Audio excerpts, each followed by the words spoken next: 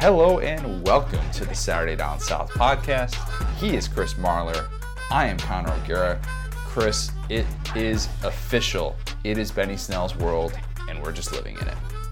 He did all the things. He did all the things he said he was going to do. He made it happen.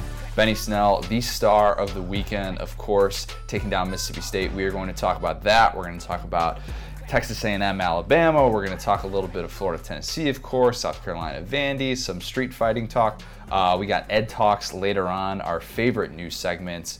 And a news segment that we're going to get to later. Of course, we're going to whip around the entire SEC, what was a wild week 4. But before we do all of that, got to talk to you guys real quick about our friends over at Ticket City. Maybe you went to a game this past weekend and you used our friends at Ticket City and you used that promo code. That would have been really, really smart. Maybe you're going to do it next weekend. Yeah, save yourself some money. SDS is excited to once again be partnering with Ticket City for all their ticket needs. Our relationship goes back several years with them as they continue to be a leader in the ticket space, especially for college football fans. Getting tickets for college football games couldn't be easier when using Ticket City, and they have the best prices. Use that promo code. You're going to use the promo code CMBF10. That's CMBF10. You're going to get 10% off your tickets now. Whether it's for this upcoming Saturday or for later in the season, get your tickets now on Ticket City. Hot ticket in Lexington this past weekend. Oh man, those Kentucky fans got their money's worth. My Mississippi State Bulldogs get trounced. First and foremost, how are you today, emotionally? I appreciate you asking. That means a lot. Welcome. I know. I'm hanging in there. No, it's all good. As I said to everybody who reached out on Twitter, really appreciate you looking out for my health, my general well-being. Mississippi State is still in the 10-win. It's still in the 10-win pace, so we're good. I had the loss to Kansas State built in already, so this is just kind of part of the process, I felt like the season should have been over for them by now, based off of your predictions and where they're at. And then I do some math, which is not my strong suit, obviously. No, they're only 3-1. Yeah, 3-1, no big deal. They lost at Kentucky. That's a hornet's nest to go into. I know, as we learned. Trying to stop Benny Snell, no matter how much he talks during the week, is just basically an impossible task because, my goodness, he was a star. 4 touchdowns in this game. Really got going after I thought he had kind of a quiet lull in the second quarter, and then in the second half, he really picked it up, turned on the Jets. He dominated that battle that we talked about with Kylan Hill. It was the Benny Snell show for the Kentucky offense. The Heisman campaign is in full effect. So we're going to get to the Heisman campaign. We're going to get there. Pump the brakes on that. No. Break down the game. Full steam ahead. We are going to get to that, but just a couple numbers to throw out there because future us is going to know how this goes. But Kentucky is, we expect, we're recording this before the AP poll comes out, but Kentucky's going to be in the AP poll for the first time since 2007. You think that's bad? So no, that's great. No, I mean bad in terms of, oh my gosh, how can BHAD? Yeah. Oh yeah. Right. Good point. All right, so Kentucky started 2-0 in the SEC for the first time since 1977. Every time they have a streak or they have some new achievement, we'll say, it's concerning, but also oh, that's cool, good for them. 1977? They haven't started 2-0? I guess because they start with Florida a lot of times, but I mean, good God.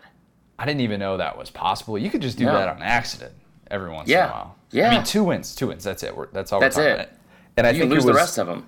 Yeah, you can go 2-6. Doesn't matter. Just get those first 2. Yeah, that's that unbelievable. I think it was also Kentucky's first time beating consecutive ranked opponents because Florida was inexplicably ranked a couple weeks ago. Right. First time beating consecutive ranked opponents, also in 40 some odd years or something like that. Which is since '77. Oh man, that's what a hell of a year for Kentucky in '77, huh? Seriously. Man. My goodness, they were cutting down the nets, I'm sure, in Lexington, taking goalposts down, doing whatever they could. Did you see? Running around with horses, drinking bourbon. What do y'all do up there? I don't know, but they had themselves a good time. That was a raucous crowd. I mean, I was impressed. From start to finish, that was a true road SEC atmosphere. And we've poked fun at Kentucky fans for putting football on the back burner when basketball comes around. But last night was dang, y'all are up for this one. I've never seen that many chin-strap beards celebrating at once outside of an Insane Clown Posse concert. It was awesome. I was so happy for him. Also, why is it never just like okay weather at a Kentucky game? That's a good point. And what was up with the pyrotechnics?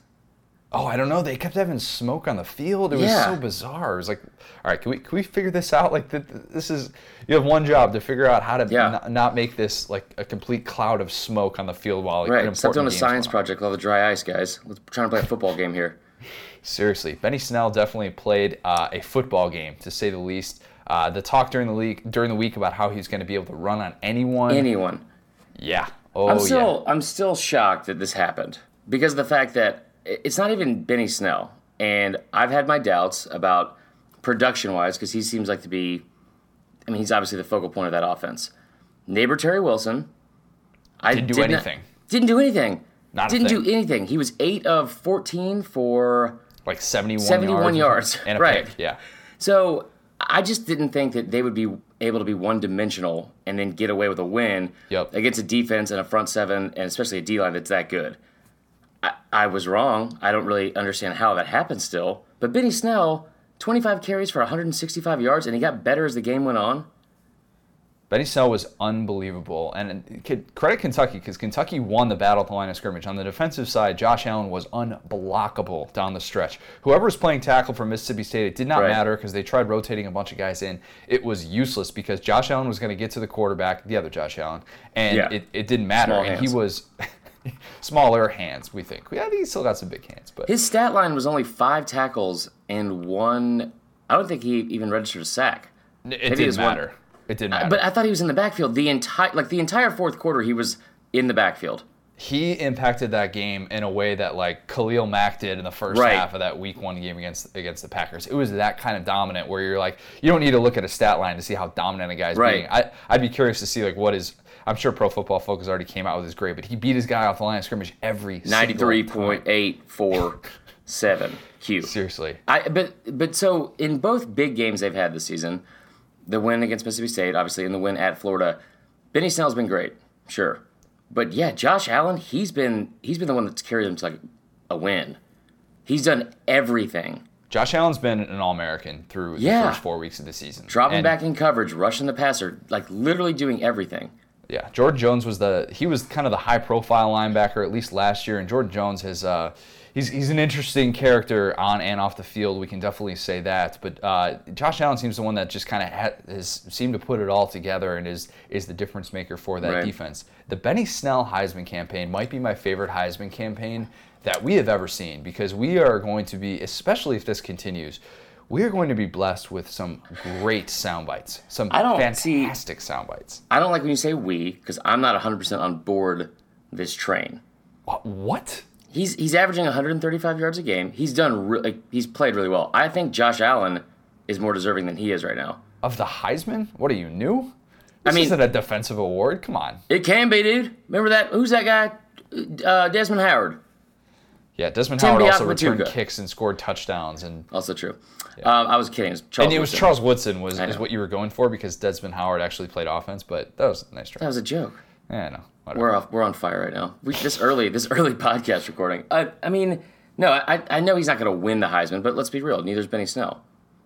Okay, so I'm just gonna. This is gonna be a one-person Benny Snell Heisman campaign. Yeah, that's all you. You are. This is all me, and I'm okay with that because if I have to be Benny's, I don't want to call it a hype guy, but I feel like I could be that for him. I want to call it a hype guy, like a hype man. Yeah. So I've got a few ideas for the Benny Snell Heisman campaign, and just dear God. You need a base like Mackenzie Milton's got the Heisman thing like for the Hawaii stuff and all that. You need a basic hook line. You need something to get people in, something that's catchy. This is obvious. Benny for Heisman, Snell, yeah. That's what they say.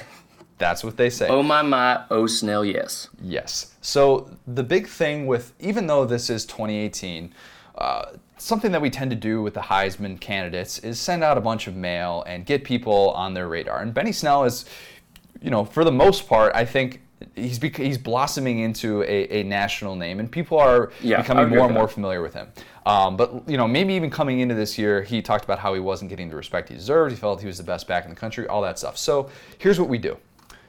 We release a follow-up track because, as we know, Benny the Bandit is a star rapper. we release a follow-up track on how amazing Benny Snell is, and a little bit more, kind of mainstream, we can poppy. make currents. Yeah, poppy. It's got a nice little hook to it. Yeah. But we release the track.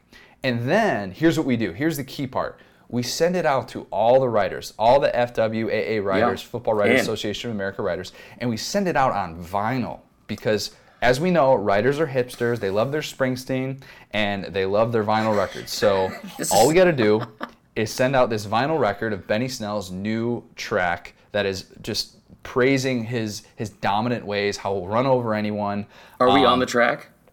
We can be like DJ Khaled on the track, where we're shouting useless nonsense in the background. I want to be like the random, loud guy in the background, like from the 80s songs, like Whitney Houston, I Want to Dance with Somebody, just like, dance. That's all it said. Just like every 8 seconds. Like the guy in B-52s who you're like, wait, what are you doing here, guy? Yeah. You probably should. Is that a kazoo? Why is this song stuck in my head for 3 days? Yeah. I'm down for that. Idea. Yeah, so I think we could fulfill that role for Benny Snell. We are available for hire. I was the only one who was talking about his rap career with him at SEC Media Days. Let the record show that. So I think we have kind of dibs on that. I'm amazed that you jumped off that Mississippi State bandwagon. No. I'm going to get to that. You need to praise Benny Snell because what he has done to this point has been really impressive. And I know it's only 4 weeks, but you could even go back to when he really after the Mississippi State game last year, how he got on a roll, and he was the best running back in the SEC from basically for the last 2 months of the season. Right. And he far and away has been the best running back in the SEC to this point. I think he's third in FBS and rushing in the country right now. Like he is on a different kind of level. So we need to be on the Mississippi State bandwagon as well, but we got to give Benny Snell his props. So Benny Snell is going to continue to get props from us, but let's talk about Mississippi State real quick, just because yes, there were people like me who saw last night and were like, holy cow, this does not look like the team that I thought was going to go 7-1 in the SEC. Yeah, cost me a lot of money for one. Sorry. We'll get to that later. You and me I got a bone to pick. I mean, here's the thing. Fitzgerald, all the things that Mississippi State is, I don't want to say below average, but not great at. Accuracy, throwing the ball. They do not have a receiver that can go up and be a difference maker, go up and get a 50-50 ball. And Nick Fitzgerald, the accuracy is a problem. He overthrows everyone. It needs improvement. It definitely does. The best pass of the night was at 3rd and 34, and he hit the receiver right in the hands, and he dropped it. But I mean, 16 of 32, 145 yards. We talked about how Terry Wilson didn't do anything. Do you know what Terry Wilson's QBR was? 60? 30.6. What? And that was 4.5 points higher than Nick Fitzgerald. Wow. Yeah. I mean, it was one of the worst games of his career, I think, statistically. There's a difference between, I thought Mississippi State was, on the cusp of being, a great team or a really good team. I was buying into the hype that you've been putting out since June. Still, let's not sell our Mississippi State stock. Oh, I am. Yet. Yeah, I definitely You're selling. And here's why. There's a difference between good and great teams. And great teams don't perform in the way that Mississippi State did last night. They were held to 201 yards of total offense. Okay, they came in averaging 587. You're right. You're 100% right. Here's what I'll say about that.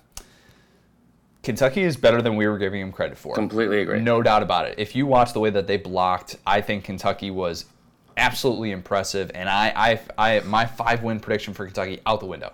Yeah. Let's give Kentucky its props. I thought that there was going to be a game early on, and I thought it was going to be the Kansas State game. Right. Where it just didn't look like it clicked. You had guys who looked like they didn't necessarily know what they were going to do on offense.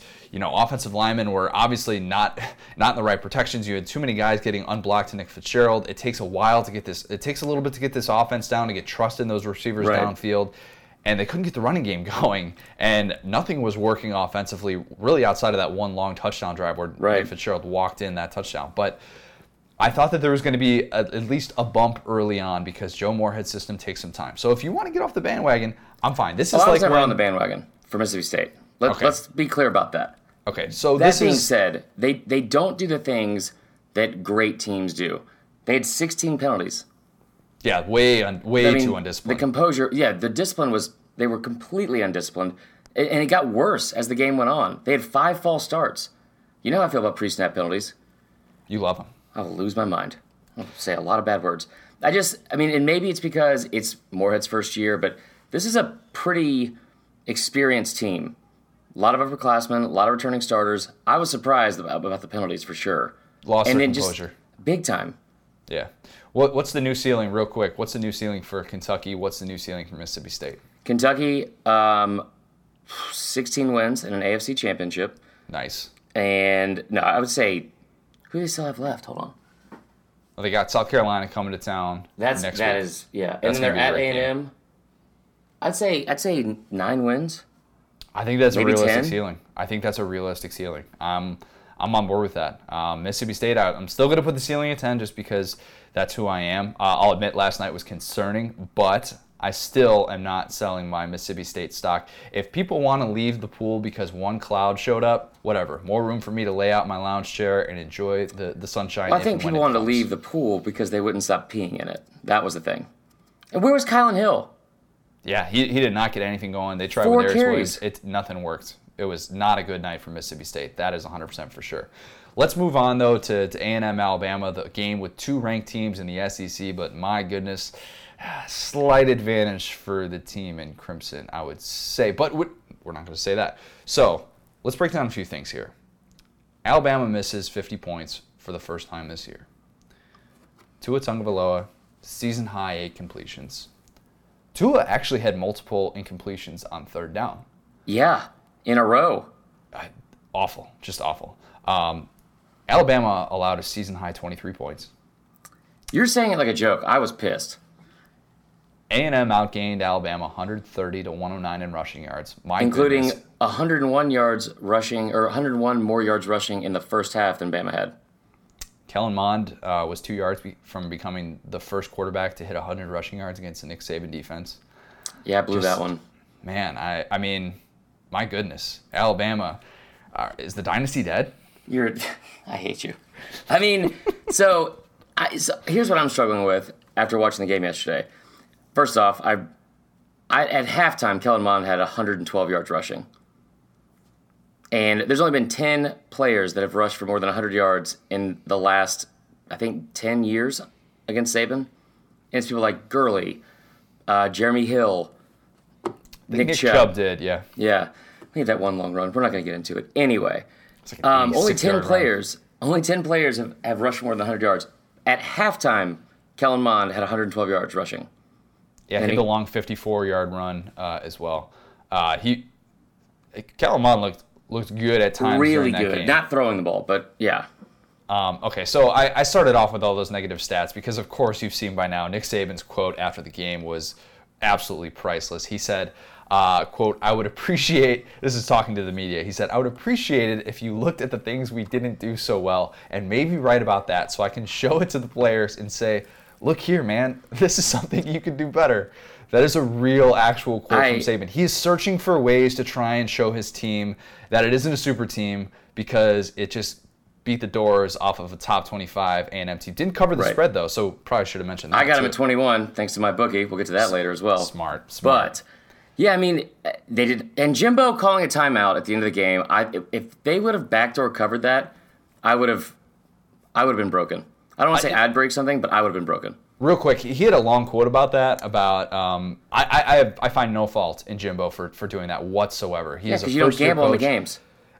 No, he's a first-year coach. He's trying to get rapport with his player. But you know what? He probably should have taken the teasers into effect. His team had already covered, so he probably wasn't thinking about the regular spread. I guarantee you, though, Saban was thinking. Saban in the back of his mind, he knows spreads, and he knows that there are a lot of people that he would like to make happy up there. And you can tell watching that game that after what he said after the game, Saban was like close to calling a timeout for like himself. Mm-hmm. So they could have scored. I mean, the defense. See, here's what I'm struggling with. Is the defense not as good as it has been in years past? Because they gave up 391 yards, something like that. Gosh.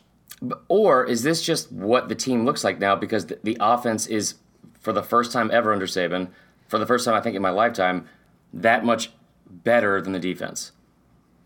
The offense is that good. It's that good. They completed passes to 8 different receivers yesterday, and 7 of the 8 had multiple receptions. Tua was unbelievable. We got to see him play 3 quarters, essentially. Had a career-high 387 passing yards, 4 touchdown passes. Also had a rushing touchdown. And yeah, one of the passing touchdowns was a little pop pass, and he gets credit for that because technically it's a forward pass. But, like, let's chill on anybody saying that he's padding his stats because Tua never gets to play in fourth quarters. Here's an interesting question about Tua, then we'll get to Jalen. And Gary Danielson brought this up on the broadcast. When is Tua going to throw a pass in the fourth quarter? Is it going to be November, LSU? Is that the first time it's going to happen? It's worrisome because you don't want it to get to a big game like Auburn or LSU or, well, actually, never mind. I was going to say where they have to come from behind, but he's already been there.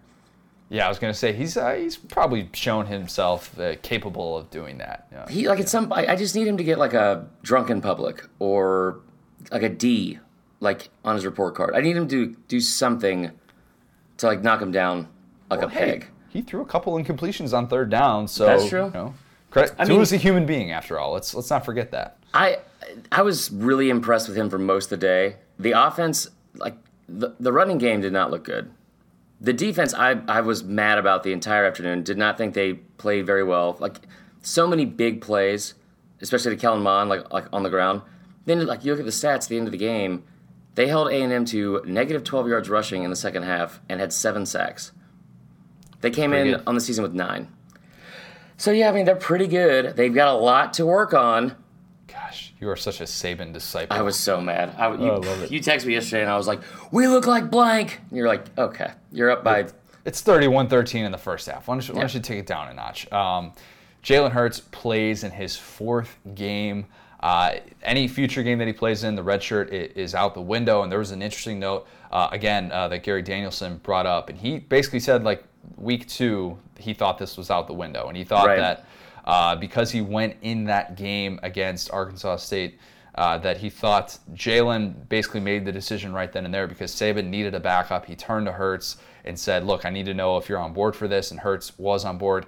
Right. This, of course, after I went on Feinbaum and said that I still think that Jalen quits the team. And, of course, Alabama fans took that rationally and were totally cool about that and didn't flood my mentions. What we're known best for. And I had people saying to me that I needed to apologize to Jalen. Well, did you? Let's take it right here. So I'll apologize to Jalen for providing an opinion on a subject and saying that it was an opinion and not saying that it's definitively going to happen. It was just it's a guess I've had for the last 2 months. The way you said that doesn't seem very sincere. You're right, because it's not. Okay, also fair. We had some ups and downs this week with the audience and the fans, which we'll obviously get to later. Yeah, I thought Danielson, and people rag on Danielson a lot, I thought he had some really good points and some really good insight about Jalen and Tua. He had a quote about Tua about how good of a player do you have to be to make Nick Saban change his entire offensive philosophy for you?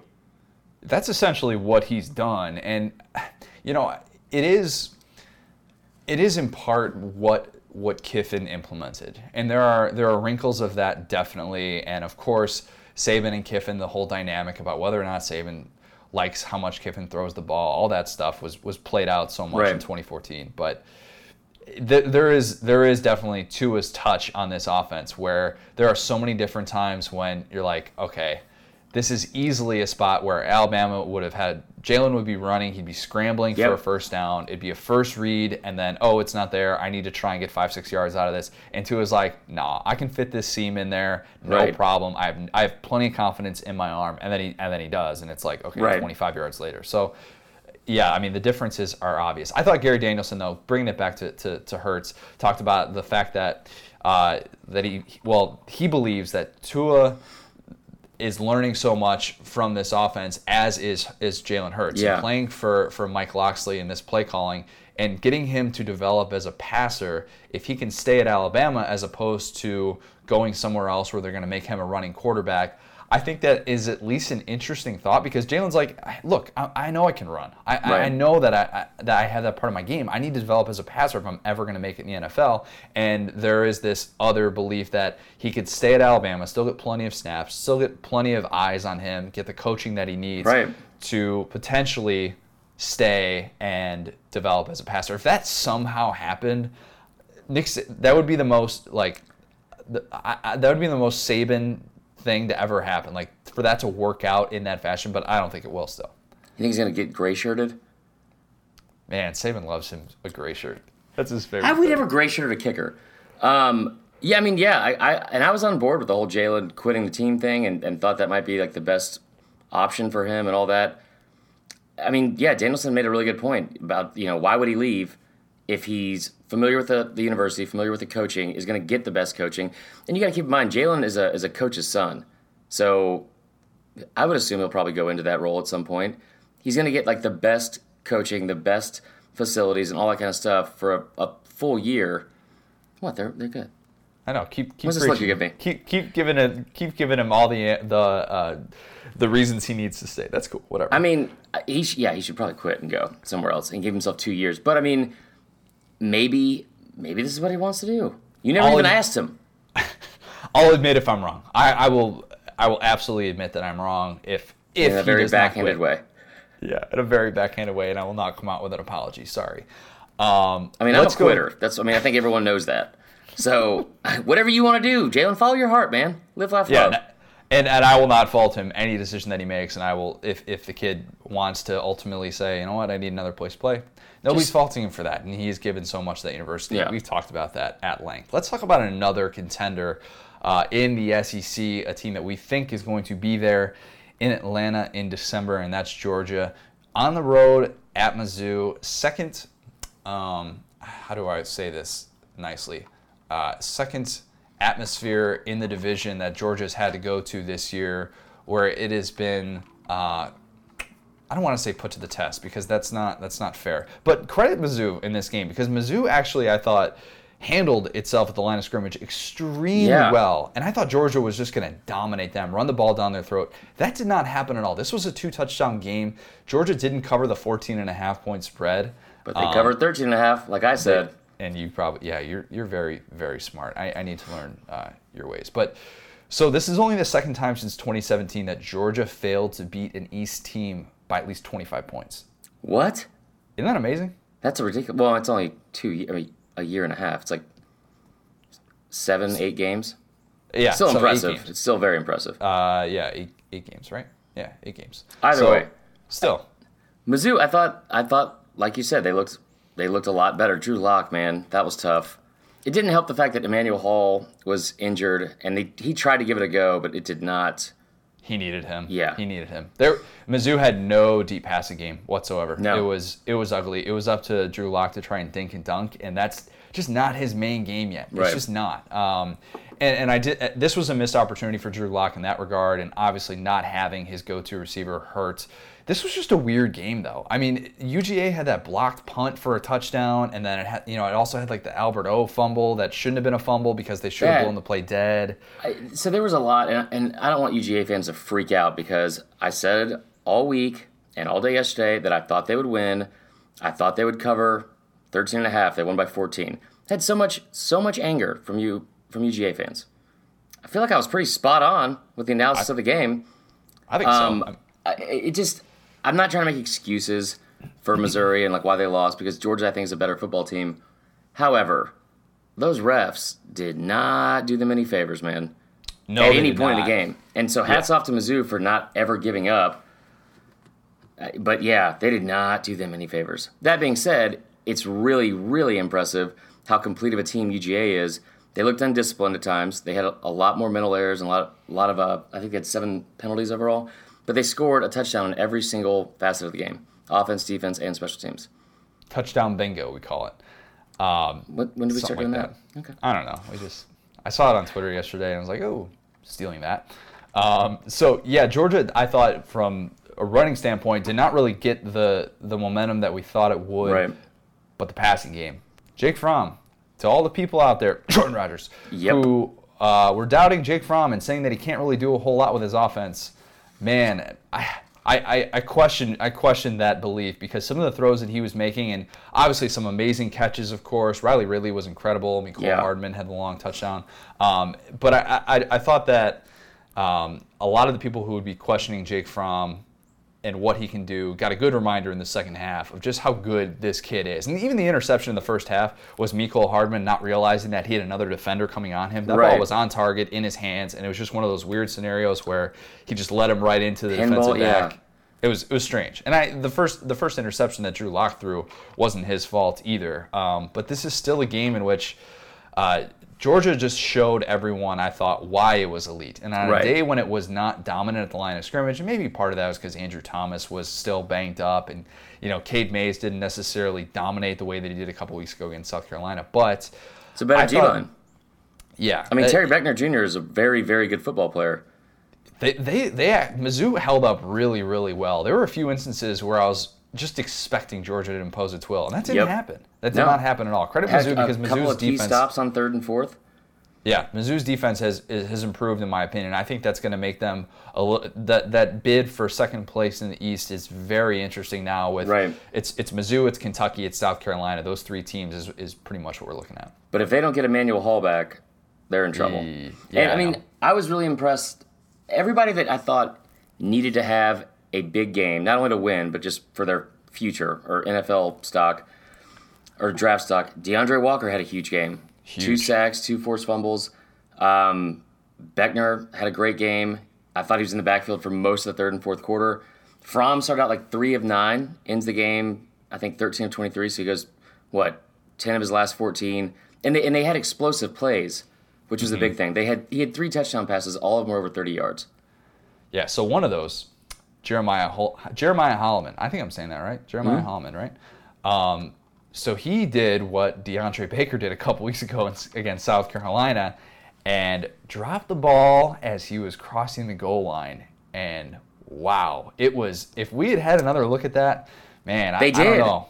If we had a definitive look at that to show, replay could have overturned that potentially because when I saw the replay, I was like, ooh, man. I know this is you can't overturn something like that without definitive evidence, but oh man, I know Mizzou fans were upset with that, but because it was just another incident in that game.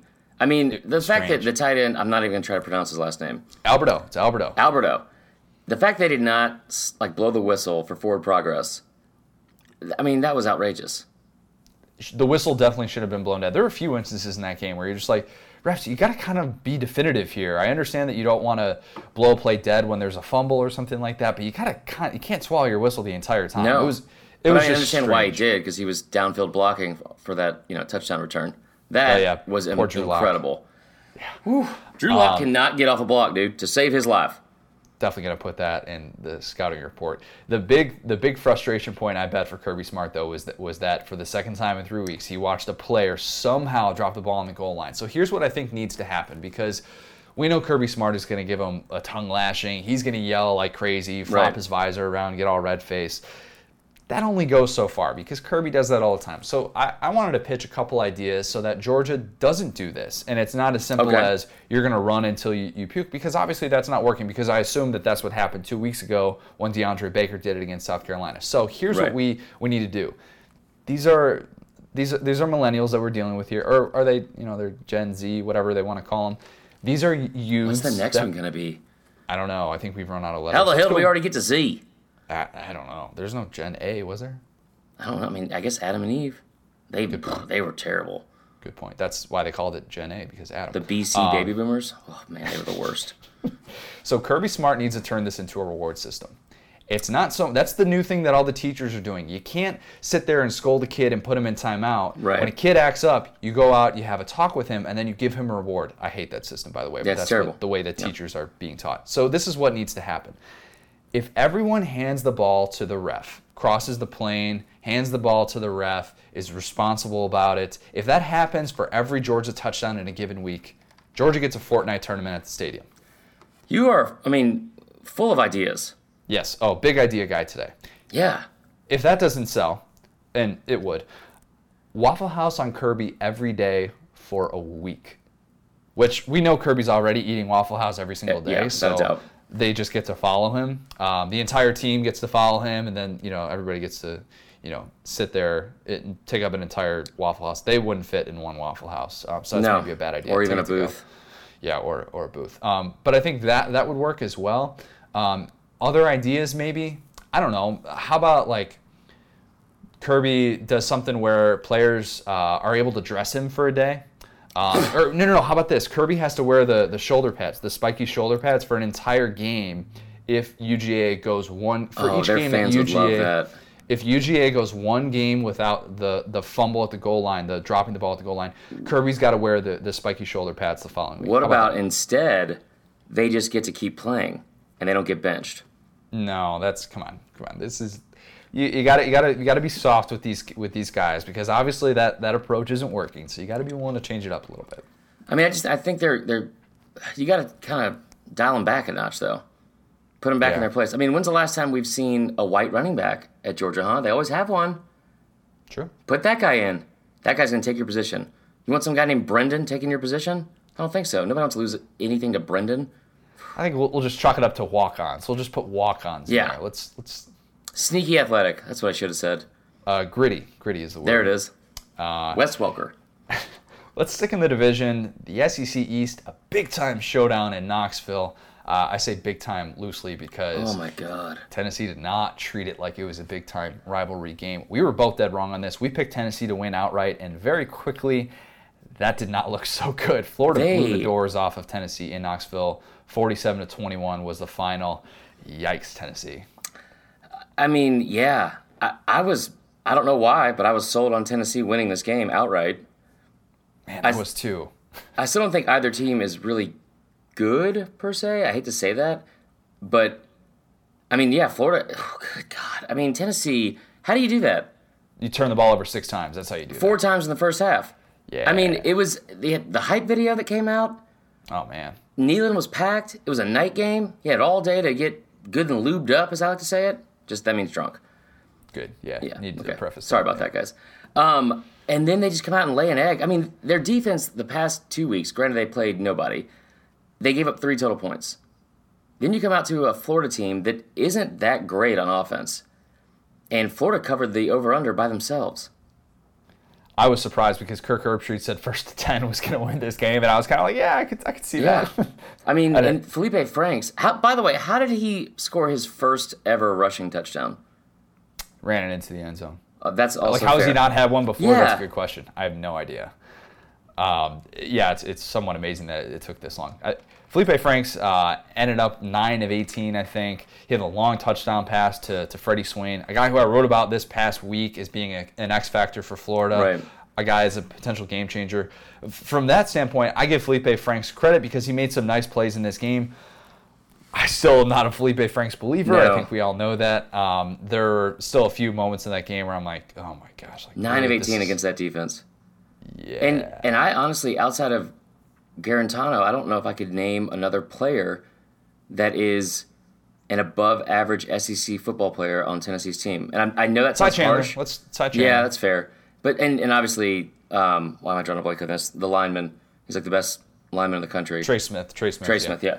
I mean, mean, poor Austin Pope though. Oh man, did you see that play? The fumble into the end zone. By the way, the thing that we talked about a few weeks ago with whether or not that should be a touchback. Right. Interesting that we saw that happen again. But just slipped right out of his hands. That's got not top 10 written all over it. I've never been one to really feel bad for Tennessee fans, but last night was different. That sucks. They don't deserve that. Did you see the one Tennessee fan they showed who was like, he just had a smile on his face? It was like all he could do was smile. And right. This is rock bottom. We're here. This is Rocky top bottom, I'm sure was definitely not said. And I still think Pruitt will be able to turn that around, but it's going to be a long season. Yeah, there were a few interesting things that came out of this game, one of which was the hit on Jared Garantano. Which one? And there was, the one that took him out of the game. Right. And many argued that it was dirty. I didn't see who the Florida player was who took him out. I couldn't tell necessarily, but that's not necessarily the point. The hit, of course, brought in Keller Christ, and it looked like a play that should have at least been flagged. I was stunned that it wasn't. That blew my mind. As to whether or not it was done maliciously or whatever it was, like, I don't want to assume anything like that, but it did not look good. It looked dirty, but in real time, I don't know. Maybe when you slow it down on the replay, it looks a little bit different. But he was kind of stumbling, and then he kind of looked like he fell into him. He could have stopped. I don't know, but certainly not what you want to see if you're Tennessee. Because I actually thought through, in the first couple of weeks, Jared Garantano wasn't making the mistakes to cost Tennessee. He was not necessarily a game-changing quarterback, but I thought he was doing a lot of things right in his first year under Tyson Helton, the offensive coordinator. Watching him play quarterback behind that offensive line the past 2 years is like watching like a Jackass skit, like where he's just getting hurt intentionally way more than he should. It's like DeAndre Francois at Florida State. You're like, dude. God. Why are you going in? Don't put your foot in that bear trap. That's going to hurt. That's going to hurt. What's wrong with you? The other very noteworthy element that came out of this post-game presser from Jeremy Pruitt, who was, of course, transparent as ever, talked about Quartey Sapp leaving the field during the game because he did not want to go into the game when he was told to. So Pruitt told him to leave. The status of him with the team, we still don't know yet. But for Jeremy Pruitt to come out and basically say, like, yeah, the guy we wanted him to go in the game and he refused, and so I sent him home, was you don't really get that from a college coach very much. This is what we talked about with Pruitt, about how transparent he's going to be. That was I remember there was, I played college baseball. We don't really talk about it that much. Sick brag. Yeah. I remember we were playing a game in like Valdosta, and it was like 30 degrees and raining and miserable. And like shout out Kirby Smart, Will Muschamp. That's right. Yeah. The team we were playing, they were from Florida, and we were like destroying them. And they were wearing like 1920s, like oversized wool uniforms. It was ridiculous. And I remember our coach asked somebody like to get loose for like a pinch hit. And he's like, no, I'll save myself an 0 for 1. And then didn't go in the game. And I was like, well, that's interesting. You can just do that. This is different. This is a big-time SEC football game, and it actually matters. We were playing like Newberry, whatever community college that is. I don't like. What are you there for? What did you think was going to happen? I don't know. That's not a good sign, though. I think a lot of room to improve. Needless to say, and by the way, you get to go to Georgia next week, so I'm sure that'll be fun for Tennessee. Also, very unfortunate that his name has a Q, a U, and a T in it, and an apostrophe. Yeah, I was going to say quit ASAP. See what I did there? Yeah, that's good. Who did this game say more about, Florida or Tennessee? I think Tennessee. I agree. I think there's more definitive answers in the long run that were on display, is what I'll say. I agree. And yeah, they're a year or two away. It is not good. At least. An SEC East heavy episode. Let us move on to South Carolina and Vandy. And South Carolina says, "Hey, Vegas, you're only giving us one. You're only giving Vandy 1.5 points. You need to give them a whole lot more than that, because South Carolina goes into Nashville, wins that game 37-14, proving that we are smarter than Vegas once and for all." Yeah, I don't appreciate that, Vegas. I don't appreciate me having to like get in my own head, and start overanalyzing everything, going back and forth. I mean, this was never. Well, I wouldn't say it's never close, but yeah, Carolina did exactly what I thought they would do. They rallied together. They wanted to get, like we talked about on the Wednesday podcast, that they wanted to get like that bad taste out of their mouth after the UGA game. They come out, first drive of the game, 4 plays, 4 first downs, and a touchdown right off the bat. Ready to go. I mean, it was really, really impressive. The offense as a whole, very balanced. I think they threw for 261, ran for like 274. They had 4 different running backs with over 45 yards at least. Jake Bentley had a good day. So going off of the rushing totals that you brought up there, the final total was 273-92, and South Carolina talked about in the postgame how they took Derek Mason's street fight comment to heart, basically saying he thought this game was going to be a street fight, blah, blah, blah. I don't know if there's anything really wrong about that. This is kind of just Derek Mason being Derek Mason, in my opinion. I don't know. But South Carolina apparently thought that was, offensive to them or whatever it was, because Jake Bentley brought it up and Will Muschamp brought it up. And Will Muschamp even went so far as to say, we could have hung 50 on them had we held on to the ball at the end. Yeah, yikes. Which is true. I mean, they might have been offended because it was Vandy saying it. Yeah, if it had been like fight, Bama. Man. No, you're not. No, we're going to play like charades or something. Is Vandy who we thought it was? I mean, I said all along I thought that they were getting way, way too much like benefit of the doubt after that Notre Dame game. Yep. I mean, without a doubt. And yeah, Kyle Shermer is still a good quarterback. That defense, I thought, was better than this, but I mean, giving up 534 yards. I'll tell you what, that offense is exactly who I thought it was.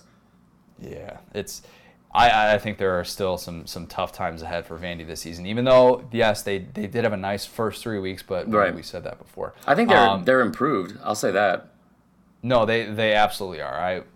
I'll say that definitely from a defensive standpoint, I think they'll be a little bit better than this past year. But still, what about a street fight standpoint? From a street fight standpoint, I think they could use some work. It would have been awesome if Derek Mason just kept yelling like Ryuken like the whole time, like just really like got into the whole character. Could you believe that the College Game Day crew, the entire crew, picked Vandy to win this game? That was I didn't get that. No. Told y'all. They are who we thought they were.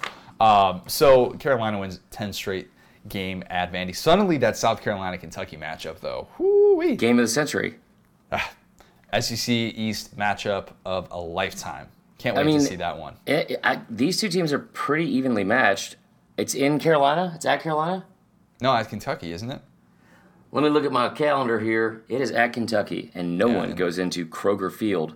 No one. When they're giving away cash tickets for $8 and a Coke can. It's like we need to talk about that. We can. That's like going to Six Flags. It's like, or like the Book It program. Like, did you read a book this week? Here you go. There's a free personal pan pizza, and you get to go to the Kentucky game. Let's whip around the rest of the SEC because let's talk more about the Book It program because I think that's why I stopped reading. We had LSU taking on Louisiana State. I'm going to welcome in a very, very special guest. It is Coach O. It's your favorite segment. It's Ed Talks. Coach O, you didn't cover the spread, but your team fought. And I think that was pretty noble to be able to, push Louisiana Tech. I'm going to stop you right now. Here's the thing. Now, saying a lot of words, you're not introing me in with my song. So it's running back to the top. Okay, Don't. In the eye of the tiger, in the thrill of the fight, rising up to rider. God, we had a good game the other day. We came out there. We played La Tech, Louisiana Tech. It's one of the 87 D1 Louisiana school. Pretty good football team. They Bulldog. We played some Bulldog. We played Bulldog Mississippi State. We played Bulldog Georgia. Auburn might even have a Bulldog. They got so many mascots over there. Anyway. I said it in my press conference. I've fallen out. I've fallen out of the character. Let's start over. I think that was good. Coach O, let's, Marler, can you bring Coach O back on? I think we lost connection. Are you okay? Real quick. You want to come back? Stop hitting yourself in the face. All right, he's coming back. So I talk about in the press conference, fighting. Put your hand down, you're going to get hit. That's true. Dad Mason talk about all the time. Always have a street fight. Me and Dad Mason, I ain't going to tell you what happened. We tried to have a street fight one time. He about ended up in a hospital. Here's the thing, though. We 4-0. Joe Burrow, about had a heart attack. He had that dive, a little helicopter dive. And I said in the press conference, you were nervous. I was nervous too. And I think today's topic, Ed Talk, is going to be about being nervous, anxiety. It's okay to have anxiety. I get nervous all the time. Public bathrooms, handshakes. What if I go handshake, he go fifth pound? And it's a paper beat rock. Let's see. Scary movie. Scary movie. Not like the movie Scary Movie. They were funny movies. But yeah, Scary Movie. I don't like that. What about a hug? Do you get a side hug? Forward hug? I don't know, offer and play to church. What I'm saying is, sometimes it's okay to be nervous. We 4-0. Joe Burrow ain't gonna complete 50% of his passes. I tell you what he gonna complete. Me.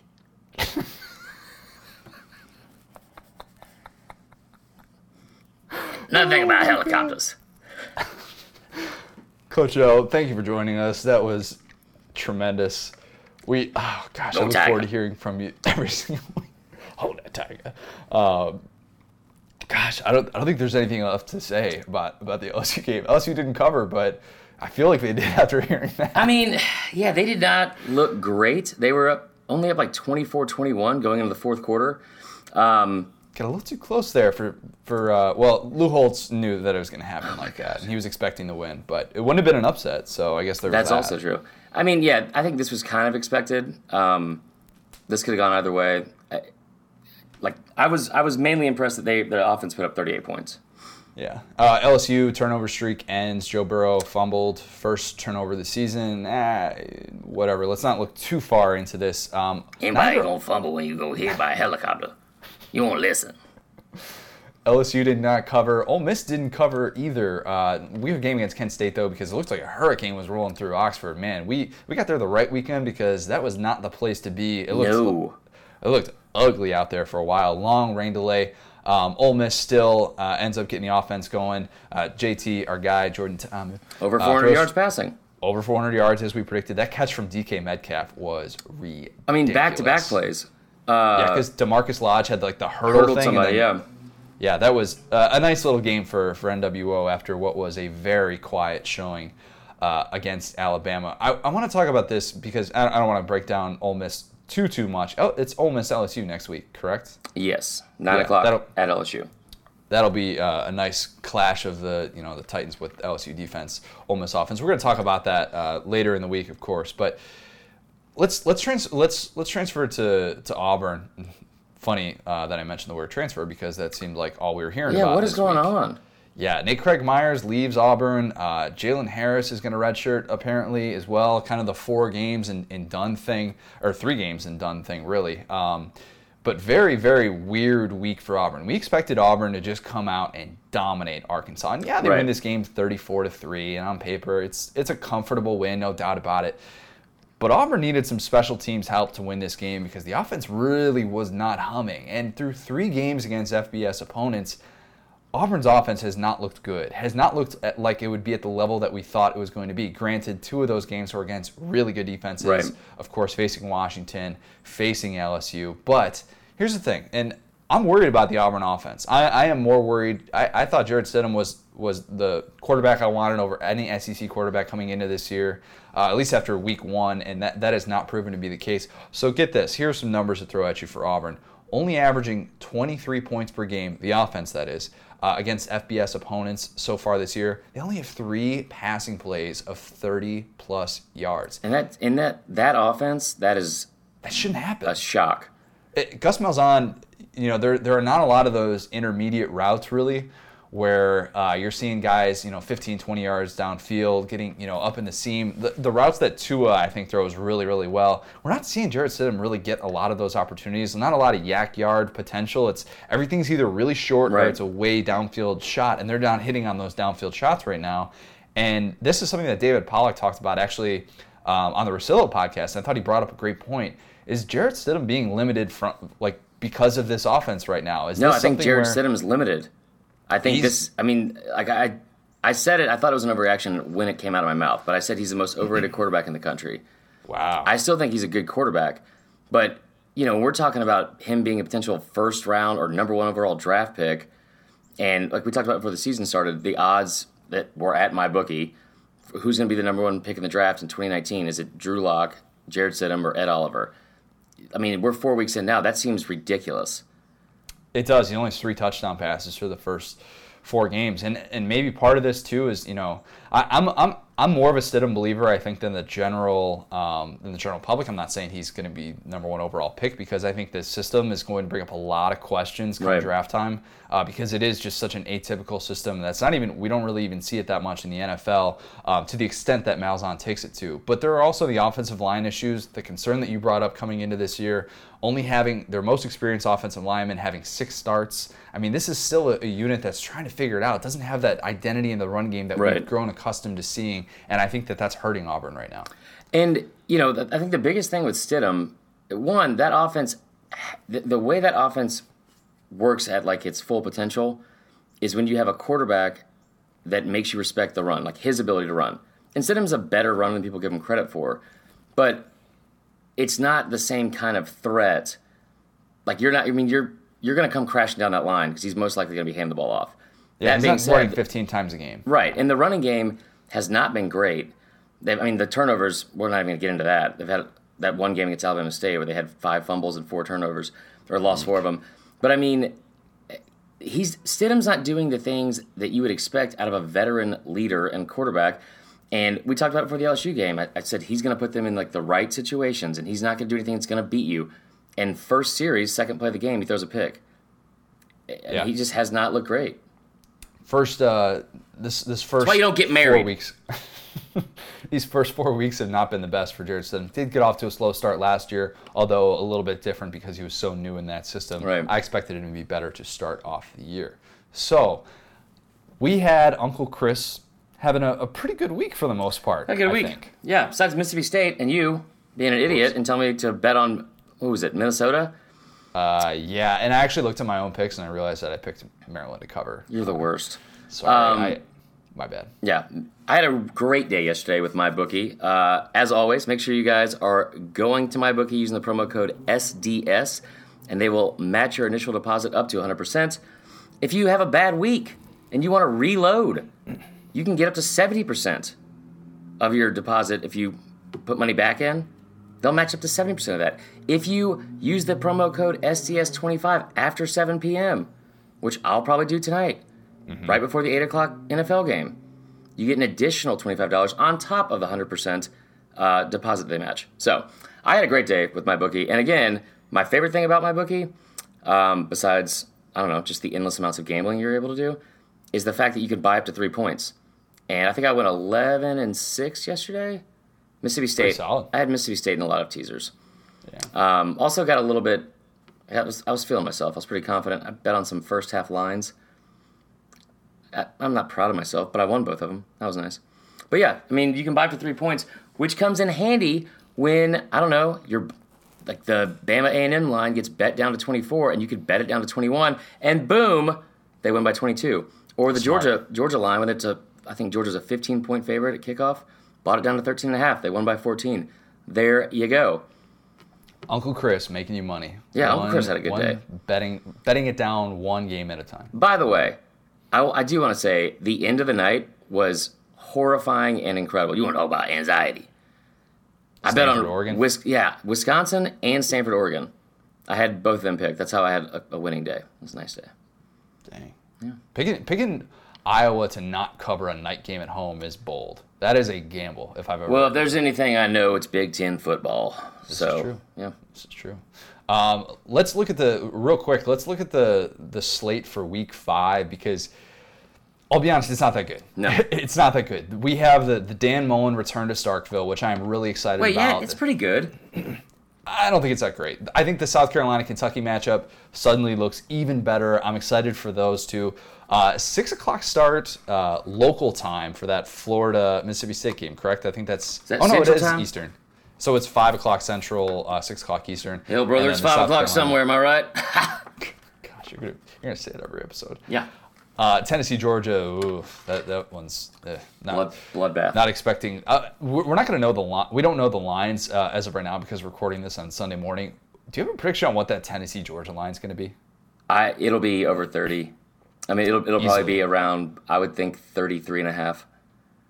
Which was the same line, I think, for Middle Tennessee against Georgia. So I mean, that's kind of saying a lot. It's also because they're at home, but yeah, I mean, yeah, it's gonna be bad. It's going to be real bad. The slate, in my opinion, not great. The Ole Miss LSU game, maybe some potential. I'd be more excited about that if we actually saw something from the Ole Miss offense against Bama, but I don't really have a whole lot of confidence against that LSU defense in Tiger Stadium. That game's kicking off at 9 p.m. Oh, my Eastern. God. That's basically Pac-12 after dark. Good and lubed up. Yeah, that's your word of the day, lubed. Yeah, I mean, it didn't sound as bad until you said it like that. Lubed. Yeah, no, sorry. No, they're going to be having a real good time down there in Baton Rouge. Carolina, Kentucky, the SEC games I don't think are that bad. Bama playing Louisiana is ridiculous. Just go play the Browns and just be done with it. We're over it. A&M, Arkansas, the noon kick, that'll be interesting for a minute. In College Station, too. Good for A&M. It's in Jerry World. Oh, it's in Jerry World. Yeah. Don't know why I said that. I'm looking at the schedule right now, and default was, I should have known that. Pay attention, please. Gosh, what an idiot I mean, that game's always close, I feel like. It's always a good game. Yeah, it was a lot of fun last year. Yeah. Really, really high scoring. Kellen Mond actually had a nice performance in that one. Would expect him to have a big-time game against that Arkansas defense. Right. Here's the thing. The slate itself, in my opinion, not great, but we said that. I think we kind of said that going into. Well, no, we didn't say that going into week 4. And week 4 turned out to be wild with what happened in Mississippi State, and nationally too. And nationally as well. With Old the way Dominion that beating Stanford Vatek. game ended. Yeah, Old Dominion. Country band sort of beating Virginia Tech. Pretty amazing. Let's move on to a new segment. This is Mean Tweets. Yeah. Yes. It's Jimmy Kimmel. He came up with it first. Whatever. Steve Harvey has Family Feud. I know it's not just Steve Harvey's thing, but we just take names, and as long as nobody sues us, it's going to be okay. So, what's the meanest thing you ever tweeted somebody? And just know that I can't repeat mine. Meanest thing I ever tweeted somebody. Oh man, I can't even think, because I'm not trying to say this as like I'm a nice guy. I'm just not a mean tweeter. I don't do that. And I've seen some of the stuff that you've tweeted at Dan Wolken. Shout out Dan Wolken. Whoa, what? You have to call me out like that? That's not nowhere nearly as bad as some of the stuff I've said. I don't have that mean of a tweet. I probably said it at least at some point. I've never tweeted at somebody who I didn't know, like something mean just for the heck of it. I did chirp at Darren Ravel this past weekend when he made a comment about, he's like, for the first time ever, Scott, like, Frost is hot, or something like that about Scott Frost. Like, it was a really bad Darren Ravel joke, because all Darren Ravel jokes are really bad. Oh yeah, that's like hating Screech. Well, Screech now is. Well, yeah, that's also a good point. Yeah. Very hateable person. One time after the kick 6, I got a lot of hate on social media, and one girl who wasn't even like a fan, but I knew like her deepest, darkest secret. Whoa. About her going to the bathroom on herself on spring break, and I told everyone on Facebook. So, just goes to show you, we're gonna read these mean tweets, but maybe next time you think twice. Yeah, think twice before tweeting at us. Or telling me a secret. Start us off here. Okay. This is from Jake Nadal. SDS has no objectivity. Never seen them say one good thing about Florida. That was in response to my tweet/write-up about how bad the Florida-Tennessee rivalry has become when I compared it to old 60-year-old wrestlers. I think that was a fair point. And we do write actual positive things about Florida, but teams that win 4 games and have their coach get fired because they make up death threats and they pretend that they weren't. Fans are sensitive, man. Yeah, they are. Oh man. And I know there are a lot of Florida fans who are supportive, who've been great, and who will reach out if there's a good story. But yeah, there have been a lot of people who have not been happy with the whole like SDS hates Florida thing. That's not true at all. Right. I'm wearing an orange shirt right now, just to let you know. So there's a gator literally on it. There's an actual gator on my shirt. It is an orange shirt it's not a Florida shirt, but it's a shirt I got in the state of Florida. So yeah, there you go. That. Huge Florida fans. Yeah. This next one is from Gowd is good. This is on Instagram. This is about the Willie Taggart post that you had about there being 1 W and 2 L's in Willie, which is factually correct. So Gowd is good said, that's pretty good. I also think this page might be run by kids in high school. I'll have you know, I'm a 32-year-old male, and I read on a 13th grade level. Book it. What does the water boy say? I'm 29 years old. Yeah, I mean, Florida State fans, I get it. But it's not going to stop. I'm just going to keep ragging on y'all. And Nebraska, too. I guess I have to take the foot off the gas on Arkansas. They did not handle that well. No. Let's do 2 more This real one's quick here. Probably the biggest one. I posted a picture of Liberty's quarterback, Buckshot Calvert, which is the greatest name ever. He's in like an all-white suit with shades, like a big belt buckle. He looks like high-class white trash, what I always wanted to be. And he's on the back of what I thought was a Trans Am. Also thought he wasn't the quarterback at Liberty anymore. I thought he graduated. So there was no part of my post that was factually accurate. And I said, my forever mood is Buckshot Calvert on the back of this patriotic-themed Trans Am. LOL, that would be a Corvette. You know about as much about cars as you do about football. That's from a Razorback in Texas 1, and that wasn't the most offensive part. The most offensive part was 18 people liked it. Yeah, that's tough to live down. I don't know anything about cars at all. Yeah. Not car guy. This last one is from Earl Screw on Twitter. This was in response to the Ed Talks video that was tweeted out last Sunday night, which was glorious in my opinion, but whatever. Earl Screw said, Dweeb City, population Saturday down south. Wow. Yeah, newsflash, only dweebs say dweeb. Yeah, dweeb is not a word that regular human beings are supposed to use. I will say my favorite out of all these, and I know it's not listed, we're going to do one more. I'm not going to say the guy's name, but it's an older gentleman on Facebook. He's like the stereotypical old guy on Facebook, where his profile pic is like a selfie he took from like right under his nose. Love that. And always says like, you're beautiful to like girls that he shouldn't be saying that to, like in their comments. Mm-hmm. Every time we do the Facebook Live, it comes up on his newsfeed. So he messaged us and said, get this blank off my computer. Okay. So we have an automatic response. It's like, thanks for messaging us. We'll get back to you soon. And so with the way like the analytics work, now it pops up more often. And he just keeps writing. And like, so he messages us. He gets this automatic reply. And then he writes back. He's like, I'm serious, you son of a blank. And I'm like, should I say anything or should I just like let this happen? So about once every 2 days, I get like a misspelled threat from this guy. And last week he told me to get out of his life forever. So I think we broke up. That's too bad. I know. We're an unlike button away. If you don't like us, you don't have to follow us. But no, you should, and you should tell all your friends to like and follow us. Because and thank you for all the nice things you guys say. I had a blast yesterday on Twitter.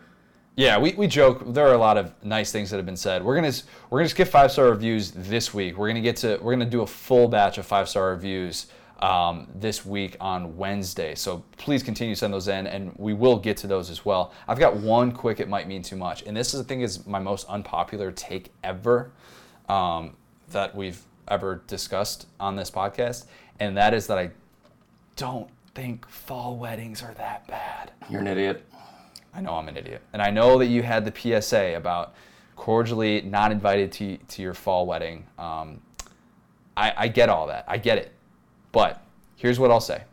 As someone who has had a fall wedding, and yes, it was planned before I ever started writing about college football, and it was something where it was opening weekend of college football, but we did it. We had a Sunday wedding, so everybody was still able to be in the bar on Saturday night at our rehearsal dinner, watching college football. We watched LSU, Wisconsin. We did all that stuff, whatever. So here's what I'll say about fall weddings. Outdoor weddings are the best. Correct. Oh my God, everything you're saying is wrong. Outdoor weddings are the best. Sorry, indoor weddings. What about underwater weddings? That's a game changer. Boom. That's a game changer. That'd be pretty cool. Outdoor weddings are the best. Fall is the best time of year weather-wise to have a wedding because it's not spring. You don't have to worry about the rain. It's not winter because, it's winter. And summer, you risk it being 90 degrees outside. So fall, obviously the best time of the year. So here's the point that I made. If you are a fan and you realize, crap, I've got a wedding this weekend, I can't watch that A&M-Mizzou game. I'm not going to be able to live with myself. This is brutal. Here's my theory on games that you can't watch, but you know you're still going to follow along. Because I've had this happen to me with Cubs playoff games where I've had to work and I haven't been able to watch Cubs playoff games. We know how rare Cubs playoff games are. I need to be able to watch as many don't they have at least five in a series? Well, best of 5 in the first round, and then best of 7. Mm-hmm. But here's the thing: if you're a fan and you're at a fall wedding, and if your team loses, you end up being if you end up watching the game, you end up being more frustrated that you built your day around this loss. True or not true? Not true. All right, I'm not agreeing with anything you're saying on this one. I know. So, and if your team wins. Okay, you're still going to be following it on your phone. You can record the game. You could watch it when you get home. You could watch it without the stress of knowing whether or not your team's going to win or lose. What are you? And you're still going to be happy, and you're still going to be in a good mood. False. All this is false. We get 14 Saturdays a year. 14. Like, if you go to a bowl game. 15 if you go to the playoffs. 12 if you're not a good team and don't go to a bowl game. 12 precious Saturdays. And you know what? I'm just going to go ahead and say this right now about weddings. Stop sending me those names. Save the dates with you and some girl with a hyphenated name, sitting like a sit-down prom pose on train tracks or in front of some abandoned barn. I'm not going to get you a present or a gift. They say you get a year. I'm going to give it 5.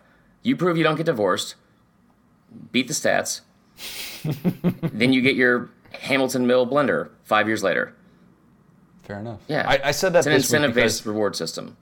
I said that this week because the SEC Network tweeted out the 2019 schedule, and of course they had an image of, hey, people planning fall weddings in 2019, plan accordingly, all that stuff. So whatever, if you disagree with that take, I'm sorry. I'll be actually at a wedding during Cupcake Week this year, so.